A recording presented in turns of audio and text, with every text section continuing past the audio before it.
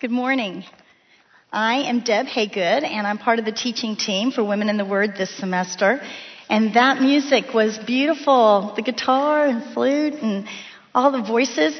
Valentine's Day was Tuesday, and I don't know about you, but I was fascinated with those Valentine cards that you opened up and they play music, and I got them for my grandchildren, and every time I opened it, I was still kind of surprised by it. And I was sitting here singing this morning, listening to the music and the voices, and I thought, we're lifting up a musical Valentine to the Lord with those words of love and adoration. That was beautiful. Thank you. And thank you for those praises, to Jenny for leading us in that. And I also want to thank those of you that have prayed for me and for the other teachers this semester. I am in need of those prayers, and they are greatly appreciated. So thank you. Thank you very much. It's a joy and a privilege to be here this morning, and I am so delighted to see all of you here this morning. So thank you very much for coming. I hope you're enjoying this book of Mark. We are learning so much about the Savior. I know that I am. Last week we continued learning about Jesus' power. He is all-powerful, and His power is life-changing, and it's available to all who will believe. It's available. Shelley told us how Jesus served the men and women, young and old, rich and poor, those that were shunned by society, and those that were looked up to in society. And this week we're looking at chapter 6, and I just can't believe it's just chapter 6. I feel like we have seen Jesus doing so many things in so many places, touching so many people's lives, that it seems like we should be farther than chapter 6. And Mark also writes with that sense of urgency, that time is short, and we see that very clearly in this chapter today. Time is short, and Jesus wants to give as many people as He can the good news so they have a chance to believe in Him and to follow Him and to enter the kingdom of God. This kingdom of God, where God is going to write His truth on our hearts. And it's our hearts that He wants. Jesus is ushering in this new kingdom of God. And one day when He comes back again, it will be a kingdom reigning on earth. But first, He wants our hearts to love Him and serve Him and to be in relationship with Him. Because Jesus wasn't the Messiah that they were expecting, we see that the people are having trouble accepting Him and understanding Him. And so there's many different thoughts of different people on who Jesus is. And that's what we're looking at today in chapter 6. If you'll turn there, we are looking at the different thoughts that people had about Jesus and who He is. So let's just get started, and I'm going to start reading verse 1 in chapter 6. Jesus left there and went to His hometown, accompanied by His disciples. And when the Sabbath came, He began to teach in the synagogue, and many who heard Him were amazed. "Where did this man get these things?" they asked. "What's this wisdom that has been given Him, that He even does miracles? Isn't this the carpenter? Isn't this Mary's son and the brother of James and Joseph and Judas and Simon? Aren't His sisters here with us?" And they took offense at Him. Jesus said to them, "Only in His hometown, among His relatives, and in His own house is a prophet without honor." He could not do any miracles there except lay His hands on a few sick people and heal them. And He was amazed at their lack of faith. So Jesus here is in Nazareth. That's His hometown. It's about 20 miles southwest from Capernaum. I hope you found that on your map. We said that Capernaum was Jesus' headquarters as He started His ministry, but Nazareth is His hometown. He was born in Bethlehem, but He grew up in Nazareth. So He's gone back home to His hometown, and when the Sabbath comes, He's in the synagogue and He's teaching them. And it says they are amazed. They are wowed by His teaching. That word amazed means overwhelmed or astounded. He was very different from the usual traveling rabbis that came to teach in the synagogue. And they began to ask themselves, where did He get this teaching? Where does this come from? And He even does miracles. Now we know that He didn't do very many miracles in Nazareth, but they had heard about all the miracles that He had been doing. Where does this come from? Well, the obvious answer is from God. But what they know about Jesus blinds them to this truth. They see Jesus as that carpenter, that ordinary, familiar carpenter, humble profession. He wasn't a prince. He wasn't a king. He was a common laborer. And they knew his brothers and his sisters. They said, we know them. I mean, he's Mary's son. Now, saying Mary's son was a derogatory comment. Some people say it's because Joseph was dead, and he probably was dead at this time. But even if he was dead, the Jewish custom would have been that they would have called him Joseph's son. So by saying Mary's son, this is an insult. And it probably reflects back on Mary being pregnant before her marriage to Joseph. And we know that Jesus' brothers and sisters, they were born to Mary and Joseph after the birth of Jesus. And at first they didn't believe in him. But we know that James goes on to be a leader in the early Christian church in Jerusalem and wrote the book of James. And probably the book of Jude was written by his brother Judas. And so maybe all of his brothers and sisters came to believe in him. But right now in Nazareth, they don't believe in him, and they are offended by him. They take offense. They couldn't explain him, and so they couldn't accept him. They couldn't reconcile the familiar carpenter with God's anointed one, so they chose unbelief. And because of their unbelief, Jesus did very little work in Nazareth. No miracles except for the healing the sick of a few who came to him in faith. Now, let me say that their unbelief did not put limitations on Jesus. Jesus was still the all-powerful one that we saw last week in chapter 5. But Jesus' purpose was to perform miracles in the presence of faith. His mission was to further the kingdom of God, not to try and convince or override the stubborn people who had chosen to not believe in Jesus. They had rejected him, and they would not be convinced. Faith recognizes the power and the presence of Jesus. Jesus, God the Son. So as we look at this section of Scripture, we must ask ourselves the hard question: does my familiarity with God's Word or God's truth or God's creation or my Christian life, does the familiarity of all that cause me to be apathetic or unconcerned or maybe even to lack faith?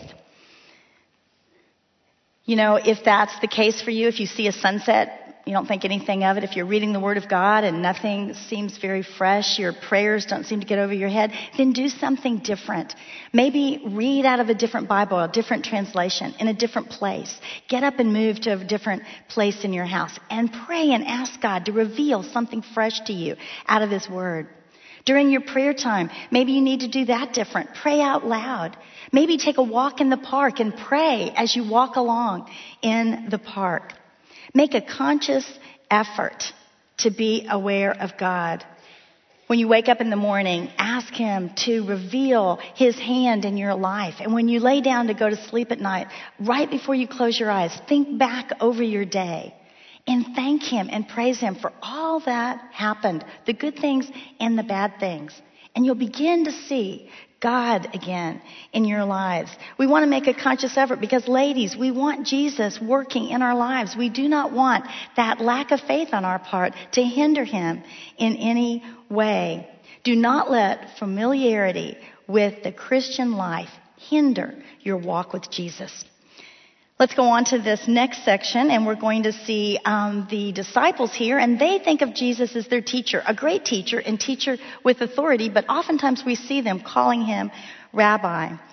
Verse 6 says, then Jesus went around teaching from village to village. This is just a summary statement.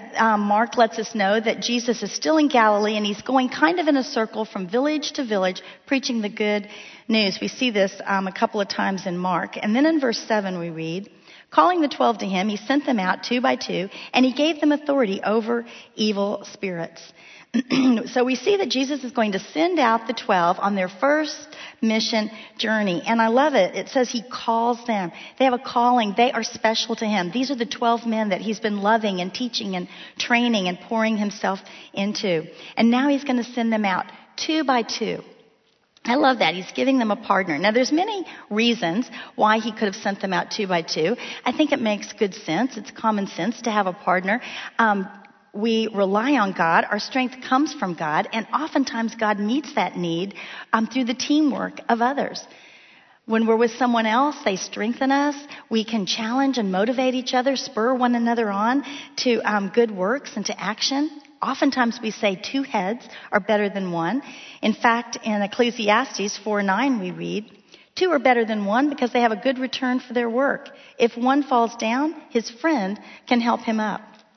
There's also maybe a second reason Jesus sent them out 2 by 2, and that's because in the Jewish law, it said that 2 witnesses bring validity to a testimony. So the 2 of them giving out the message of God would make it valid. In fact, in John 8:17 we read, "In your own law it is written that the testimony of 2 men is valid." So they went out 2 by 2, and it says that Jesus gave them authority over evil spirits. He gave them authority. Now, when we read this same story in Matthew, and I've got it on your verse sheet, Matthew includes healing. He called the 12 disciples to him and gave them authority to drive out evil spirits and to heal every disease and sickness. Mark is always emphasizing that Jesus was in a battle with Satan, and so he emphasizes this authority over the evil spirits. And then we see Jesus giving them instructions because they are representing Jesus. And so their conduct on their mission and the content of their message are extremely important. So let's look at these instructions. Verse 8, "Take nothing for the journey except a staff. No bread, no bag, no money in your belts." He's saying don't take any extras, just what you have. And I think he's saying rely on God, not on your own resources. Rely on God. And that's a good thing for us to remember when we go out, whether it's a missionary journey or whatever our work is, to rely on God. Trust more and worry less. Rely on God. Verse 9, wear sandals, but not an extra tunic. He's saying travel light and get going. There's an urgency here. Time is short. Take what you have and get moving. Keep it simple. Be efficient. Then in verse 10 it says, whenever you enter a house, stay there until you leave that town. Accept hospitality and be grateful. Be grateful for that. How you treat people is important. Don't be looking around and thinking, I call it upgrading. You know, let's upgrade and find a better house and better food and see where we can go. We're all about upgrading. Jesus was saying, treat people with kindness and accept the hospitality. Where you first stay there until you move on. And then in verse 11 it says, and if any place will not welcome you or listen to you, then shake the dust off your feet when you leave as a testimony against them. So he's saying leave if not received. If they don't want to hear the message, that's okay. Just move on and shake the dust off when you walk out of their town. Now, shaking the dust off, that was what devout Jews did when they were traveling. After they would leave a Gentile area and enter back into the Jewish territory, they would make a show of wiping the dust off. And that was to disassociate themselves with the pagan Gentiles.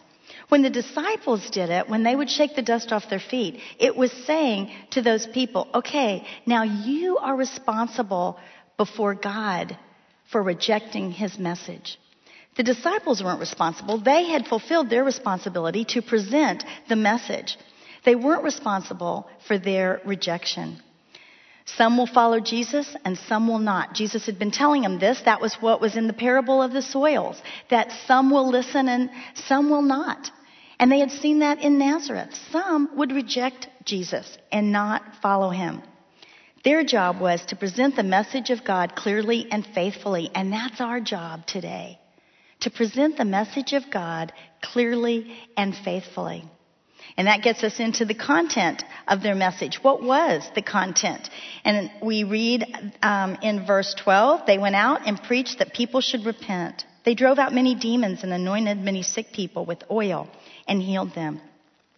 They went out to preach repentance. And Matthew also adds to announce the kingdom of God, which goes together. Because we've said repent is to turn. It's to turn towards God and away from whatever it was that was keeping us from God.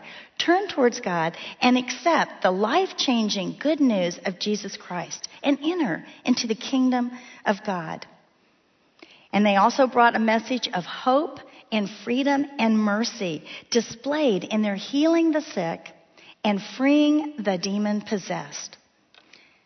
Their message included both physical and spiritual, because the kingdom of God is both physical and spiritual. Jesus was totally man and totally God, physical and spiritual. We can't separate our physical and spiritual lives, who we are and what we do and how we act and where we go and what we think, how we live. Those are connected, our spiritual and physical lives. And so we want to consider, what is my conduct as a follower of Jesus?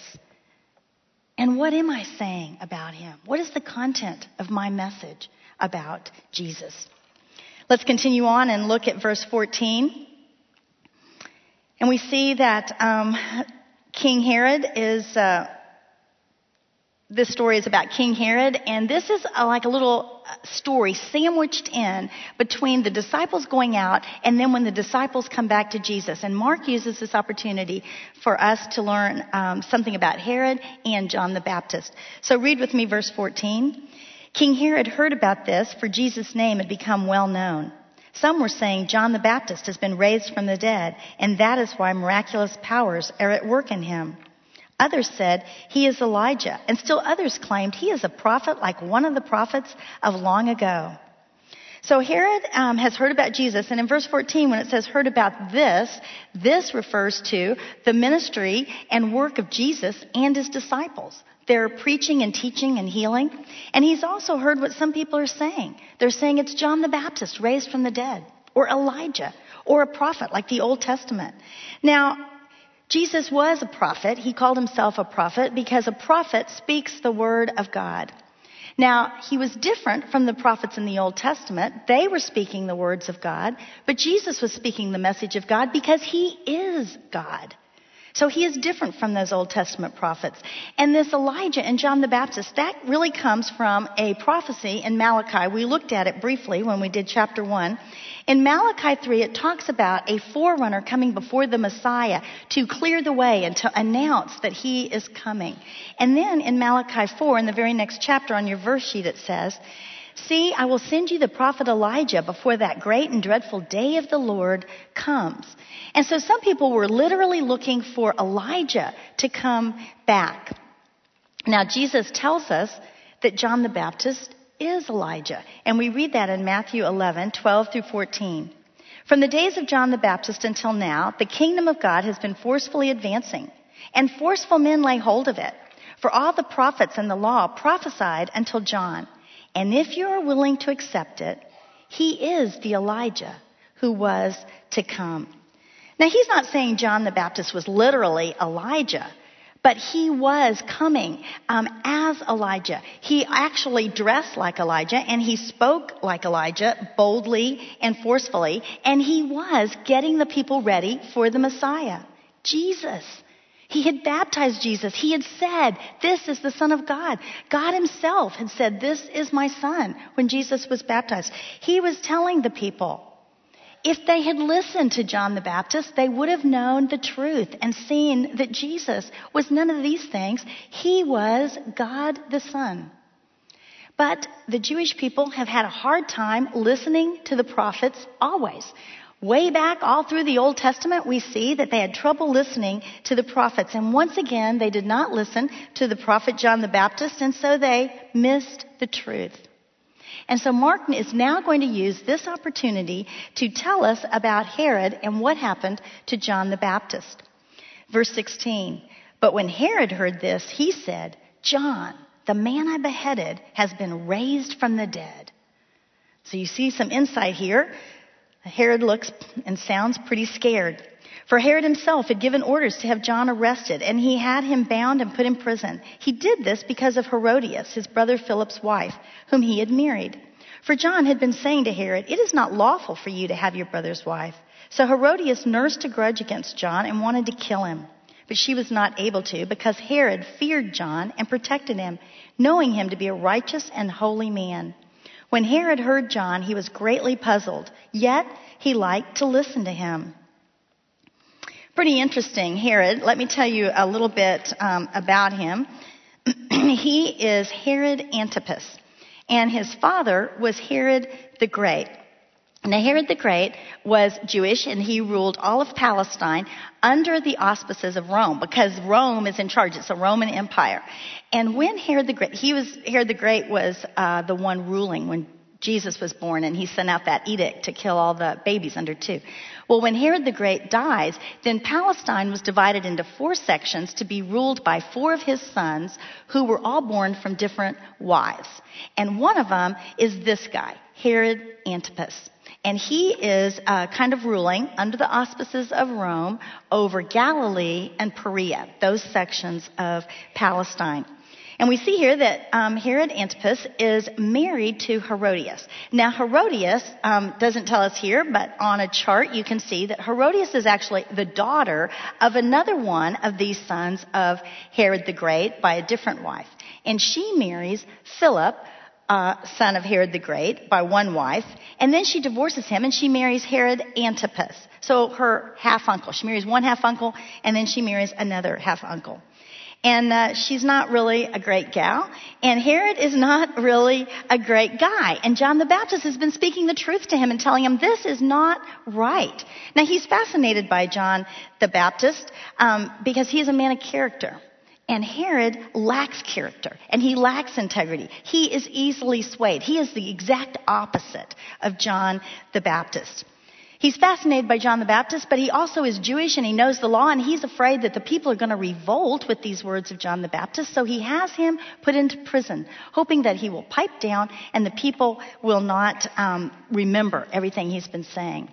But Herodias, this is not enough for her. She will not rest until John the Baptist is killed. She has this grudge against him.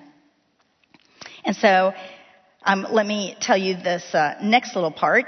Starting in verse 21, I'm just going to summarize it, but it's Herod's birthday, and he has a big party, and he invites all the important people to come to it, and then they're probably pretty drunk, and Herodias sends in Salome, her daughter. Now, this is her daughter from that first husband, Philip. And Salome is probably mid-teens, maybe 16, and she dances for him. And she is a product of this immoral household that she has grown up in. And so her dance is pretty sensual. It's pretty provocative. And it says it pleased Herod and his guests. And so because he is a braggart and a fool and he's trying to impress his guests, he makes this bold statement with an oath and says, you can have whatever you want, up to half my kingdom. Well, first of all, it's not really his kingdom to give her. It's under Roman authority. But still, Salome knows that he's generous, willing to give her just about whatever she asks for. So she runs out. She says to her mom, what should I ask? And Herodias says, this is what she has been waiting for. Because in 21, when it says, finally the opportune time came, that was the opportune time for Herodias to have John the Baptist killed. So she immediately says, ask for his head. So Salome goes in and she asks Herod Antipas to give her the head of John the Baptist on a platter. Herodias wants to make sure that he is killed. Saying kill him wasn't enough. She wanted his head. In verse 26 we read, the king was greatly distressed, but because of his oaths and his dinner guests, he did not want to refuse her. So he immediately sent an executioner with orders to bring John's head. The man went, beheaded John in the prison, and brought back his head on a platter. He presented it to the girl, and she gave it to her mother. On hearing of this, John's disciples came and took his body and laid it in a tomb. It says here that Herod was greatly distressed. He was grieved. He didn't want to kill John the Baptist because he was afraid of John the Baptist, and he knew he was a holy man. He knew on some level this was not the right thing to do. But overriding that fear and knowing the truth there was this feeling of being embarrassed in front of his friends. And so to save face, and because he lacked the courage to reject the request, he orders that John the Baptist to be killed, and he brings his head to Salome. No wonder Herod is afraid that Jesus is John the Baptist raised from the dead. He has a guilty conscience, and he is evil, and he is weak, and he is scared. Now, Mark uses this story of John the Baptist to foreshadow the coming death of Jesus. And I also think that this example of John the Baptist, in contrast to the example of Herod Antipas, is something for us to consider. As followers of Jesus, we need to do the right thing, regardless of the outcome, regardless of the difficulty that might come our way, regardless of the embarrassment. John the Baptist spoke the truth, regardless of what it meant, and the consequences were death. Herod couldn't even do the right thing because he didn't want to be embarrassed. And I think that it is a good thing for us to think about. As followers of Jesus, we want to do the right thing. And we want to speak the truth in love. Speak the truth in love. On your verse sheet, I have Ephesians 4:15 that says, "Instead, speaking the truth in love, we will in all things grow up into him who is the head, that is Christ." Now, speaking the truth in love here is in the context of growing mature, learning the difference between the false way or the evil way and the way of truth, the way of Jesus. Ladies, you know the truth. You are here today studying and learning the truth. We want to incorporate the truth in our lives and live out the truth. And when someone comes to us asking for counsel or discernment, we want to speak the truth to them in love. Now, you may think you do that. I oftentimes think that I'm doing that, until someone pointed out to me recently that oftentimes we get sidetracked by our desire to comfort the person or to encourage the person. We sort of forget to speak the truth in love. These are hard things. People come to us. Maybe someone's come to you and they're telling you the hard stories of their husband, the things that he's doing that are very difficult and very hard. And so you begin to want to encourage them and you say, "He does sound like a jerk. I can see why you want to leave him." The truth is, we should say, "This is the man that God gave you. Let's pray that God will give you the strength to deal with this situation. Let's pray for God's healing work to be a part of this marriage." Or maybe someone comes to you and they're telling you their selfish plan. Or maybe it's the pride in their life. Or maybe it's immorality that they're involved in. And sometimes we get caught up in trying to comfort them and encourage them, and we forget to speak the truth in love. Ladies, we want to be followers of Jesus that do the right thing regardless of the circumstances. And we want to be people that speak the truth in love. So that closes the parentheses here. There's a lot more we could say, but we're going to move on and look at this next section. Verse 30, and we're going to see the apostles, the disciples, coming back to talk to Jesus about their trip. Verse 30, the apostles gathered around Jesus and reported to him all they had done and taught. Then, because so many people were coming and going that they did not even have a chance to eat, he said to them, "Come with me by yourselves to a quiet place and get some rest." So they went away by themselves in a boat to a solitary place. I love this here. You can just feel the excitement of the disciples as they come back to tell Jesus the exciting stories that they've just been through. You can hear them probably all talking at once, and I would love to know what Peter said in his outright manner. So they're excited. They're on a spiritual high, kind of a mountaintop experience, we call it. Some of you, or maybe all of you, have been in that place. Maybe after a mission trip that we just heard about. Or maybe it's after a prayer retreat or hearing a really good speaker that's motivated you. And you're kind of up on that spiritual high.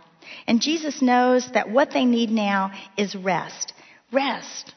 Rest is so important. And I love the three things that he says. He says, "Come with me." We need Jesus in our rest. And he says, "By yourselves to a quiet place." You need to get alone in quiet with Jesus to find that rest. So let's talk a minute about rest. Rest is very important. We know that. God gives us the example right in the beginning of the Bible in Genesis 2. I think I've got that on your verse sheet. By the seventh day, God had finished the work he had been doing. So on the seventh day, he rested from all his work. He rested from all of his work, not because he needed to rest. God wasn't tired. He gave us that example because he created us and he knew we need rest. We need rest, physical rest and spiritual rest, and they go together. by the way. Spiritual rest, physical rest, it's that calm and that peace and that quiet you experience in the presence of the Lord. William Barclay calls it the rhythm of the Christian life. He says it's that continuous journey of going out from the presence of men into the presence of God. And then going from the presence of God back out into the presence of men. And it's that continuous journey. It's work and then rest. And then after our rest, we go back to work. And our work is not very good. It suffers pretty quickly if we do not rest. Rest is important. Reminds me of a really good friend in college. One day she said to me, "Deb, you're just like a little kid. When you get tired, you get grumpy." Now, I took offense at that. I was thinking, whoa, I can't believe you said that. And then I thought about it, and she was right. And through my life, I've looked at that. It's pretty easy to tell when I'm tired because I get grumpy. That's what happens. We all need rest. And as busy women, sometimes it's hard to find that rest. But you must put rest into your everyday. Spiritual rest as well as physical rest. Now, those of you in here with little children, I know how hard that is because they're always on the move. And so maybe during their nap time, you want to take just 15 minutes. Sit down on the couch, put your feet up, maybe with a cup of coffee, and just talk to Jesus. Tell him about your day. Tell him what you're thinking. Tell him what's going on. Praise him for who he is. Think about a scripture verse, maybe something that you've read and you've thought about. Think about that. Ponder that as you rest for just that 15 minutes. Maybe it's a day. I had a few of those when I was a young mom where they didn't take a nap. They just ran around like crazy all day long. And when Scott came home, I was pretty crazy as well. And so maybe in those kind of days, you want to just get in the bathtub for 10 minutes before you go to bed and just sit there and relax and talk to Jesus in the bathtub. Ponder a scripture verse in the bathtub. Put rest in your life. Women have always had busy lives. Think about when they had to pick the cotton and then put it into cloth and cut out the clothes and then wash them on a scrub board. So we don't want to go there. Women have always had busy lives. You have to make time in your day for rest. Let's go on and read verse 34. When Jesus landed and saw a large crowd, he had compassion on them because they were like sheep without a shepherd. So he began teaching them many things.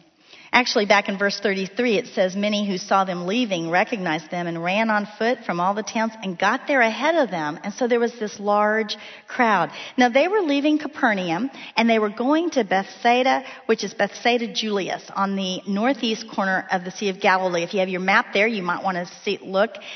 They just went across that top part, northern part of the Sea of Galilee. And some people think people had heard where they were going, and so they ran ahead of them to get there. Some think they just ran along the shoreline and that the boat never got out of their sight, and they just ran along following the boat so that they got to Bethsaida Julius before Jesus. And so here are the disciples and Jesus, and they were going to rest, and they pull their boat up onto the sand, and here is this huge crowd of people. And what does Jesus think? What does he do? Does he get angry? Is he upset? Is he irritated? Does he say, oh no, look at all these people. I am so tired. Hey, pretend you don't see them. Let's get back in the boat and sail someplace else.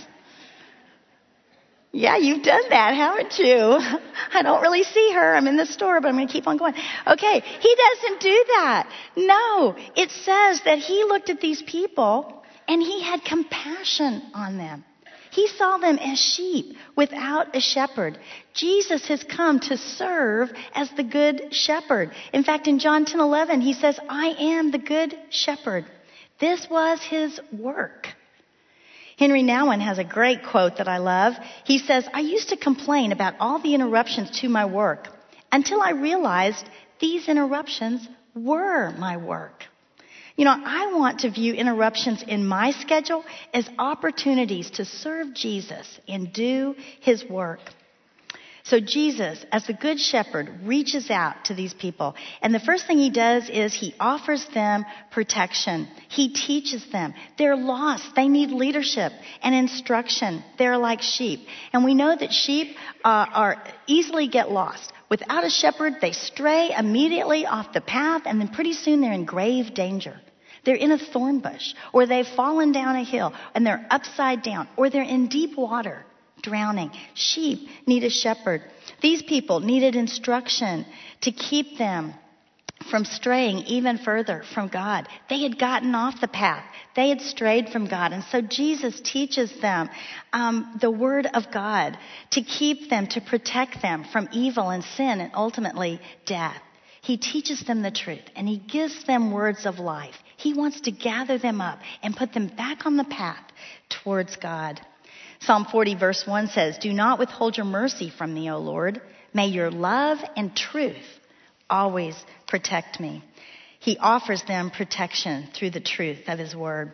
And then the next thing we're going to see, as the good shepherd, he wants to provide for his sheep. Let's look at verse 35. By this time it was late in the day, so his disciples came to him. "This is a remote place," they said, "and it's already very late. Send the people away so they can go to the surrounding countryside and villages and buy themselves something to eat." But he answered, "You give them something to eat." They said to him, "That would take 8 months of a man's wages. Are we to go and spend that much money on bread and give it to them to eat?" So Jesus says, "How many loaves do you have? Go and see." And when they found out, they said, 5 and 2 fish. Jesus wants to provide for his sheep. And I think this is a very interesting conversation that he has with the disciples. You can see that they are very tired, that they are a little irritable, and they're not really thinking very clearly. And so Jesus in his conversation tries to lead them along when he says, "You feed them." Now, let's think about these disciples. They get all upset and they're trying to figure out how much, calculate how much money we would need to get bread for all these people. Where would we go? Hey, they've seen Jesus do amazing things. They've seen him stop a storm with just a word. They've seen him heal the paralytic. They've seen him heal by people just touching his clothes, driving out demons. They've seen Jesus do all these miraculous things. And not only that, they've just gotten back from a mission trip where they were doing miraculous things. Yet they have forgotten all of this. And so Jesus leads them along and says, "Well, what do you have? Go and see." And we know that they get a little boy's lunch, 5 loaves and 2 fish, and they bring this humble food to Jesus. And that's all he needs. He's going to provide for these 5,000 plus people as well as the disciples. And he's going to give them an example of what he can do with just this humble amount of food. Ladies, do not let your lack of resources blind you to the power of God. Don't be blinded to see his power by your lack of resources. Give what you have to God and let him do the rest. Let him multiply it. That's what he was saying to the disciples. That's what he's saying to us. Just give what you have to God and let him do with it as he will. It's so easy for me to say, and yet it's so hard for me to remember and for me to do. And then the third thing, I see Jesus provides the sheep with peace. Let's read verse 39. "Then Jesus directed them to have all the people sit down in groups on the green grass. So they sat down in groups of hundreds and fifties. Taking the 5 loaves and the 2 fish and looking up to heaven, he gave thanks and he broke the loaves. And then he gave them to his disciples to set before the people." Let's put the picture up of the Sea of Galilee and the mountainside there. What a beautiful picture. What a beautiful picture we see of the green grass. It was probably in late spring and the grass is green, kind of like we see in this picture. And I immediately thought of Psalm 23, and you probably thought of Psalm 23 as well, where it says, "The Lord is my shepherd, I shall not want. He makes me to lie down in green pastures." And then it says here, they sat down in groups of hundreds and fifties. That word groups literally means garden plot by garden plot. You can see their colorful clothes on this green grass in these orderly groups like a flower garden. And you get this real sense of peace and calm and order. Now, we don't know how Jesus accomplished this miracle. we just know that it came from his hands. When it says here that he broke the bread, gave thanks, and he gave it to the disciples. That word gave to the disciples means to keep on giving. And as he gave the bread, there was more bread and more bread and more fish. And so they passed it around so that all 5,000 people, they didn't get just a morsel or just a crumb, like some people want to talk about this, that it wasn't really a miracle. No, they ate until they were satisfied. And then the disciples went and picked up the leftovers, and there were 12 basketfuls, one for each disciple. It was a true miracle. Interestingly enough, though, this miracle is the only one that's told in all four Gospels. And yet we don't really see any word of amazement at the end of it. And Jesus had fed 5,000 men, and we don't know how many women and children. And I think Mark may have done that to point out that the disciples really didn't get it. And so Jesus has one more miracle for them to increase their faith. And we're going to look at that quickly, starting in verse 45. Immediately, Jesus made his disciples get into the boat and go on ahead of him to Bethsaida while he dismissed the crowd. Now, those of you map people that are sharp are thinking, hey, they're in Bethsaida. How are they going to Bethsaida? Okay, there's a little town, like a little suburb, south of Capernaum that was called Bethsaida by Galilee. So they were leaving Bethsaida Julius, and they were going to go south of Capernaum. And after leaving them, Jesus went up on a mountainside to pray. Okay, so we see that word immediately, and you're thinking, so what was the rush here? Well, we know from the account in John 6 that the people wanted to come and make Jesus king by force. And Jesus knew this was not his mission. He also knew that the disciples were not ready, were not able to deal with that at this time. So he puts them in a boat, and he goes up to the mountainside to pray. It's a lot like chapter 1 when this happened before. In the face of great popularity, Jesus goes to be alone with the Father. I think to get strength, I think to remain focused on his mission, which is the cross. Then in verse 47, we read, when evening came, the boat was in the middle of the lake. And from John 6, we know that that's about 3.5 miles into the middle of the lake. And Jesus is alone on the land. He saw the disciples straining at the oars because the wind was against them. Okay, he is seeing the disciples with his divine eyes, not spiritual eyes. And you can see that the wind is blowing them, and it's so strong that they've put down the sails, and now they are rowing, and they're rowing into the wind, and they're not making much headway, because it says about the fourth watch of the night, he went out to them. Now, the fourth watch would be about between 3 and 6 in the morning. And so they left in late afternoon. At sunset, they're 3.5 miles out. And now they are still rowing between 3 and 6 in the morning. So think about it. They have been rowing a long time, maybe 9 hours. And it says Jesus went out to them walking on the lake. And he was about to pass by them. It can be better translated, coming alongside them. But when they saw him walking on the lake, they thought he was a ghost. They cried out because they all saw him and were terrified. You know, once again, Jesus is doing the unexpected and the impossible. And the disciples weren't expecting Jesus to be walking on the water, and so they didn't even recognize him, and they are scared out of their minds. And what does Jesus do? Immediately, he spoke to them, and he said, "Take courage. It is I. Don't be afraid." Then he climbed into the boat with them, and the wind died down. They were completely amazed, for they had not understood about the loaves. Their hearts were hardened. Immediately, Jesus speaks words of comfort and encouragement to the disciples. He is not irritated with them. He is not harsh with them. He speaks words of comfort and encouragement. He says, "It is I." And that's translated, I am. You look that up in your homework. I am is the name of God. We saw that when Moses said to God, "Who should I tell Pharaoh is sending me?" And God says, "Tell him I am." And they get the word Yahweh from that. It is the name of God. And Jesus is saying to the disciples, he wants them to see and understand more fully that he is God. He is God. Oftentimes, after we've been on a spiritual mountaintop, we come down to find great difficulty in our lives, or maybe in the lives of somebody very close to us.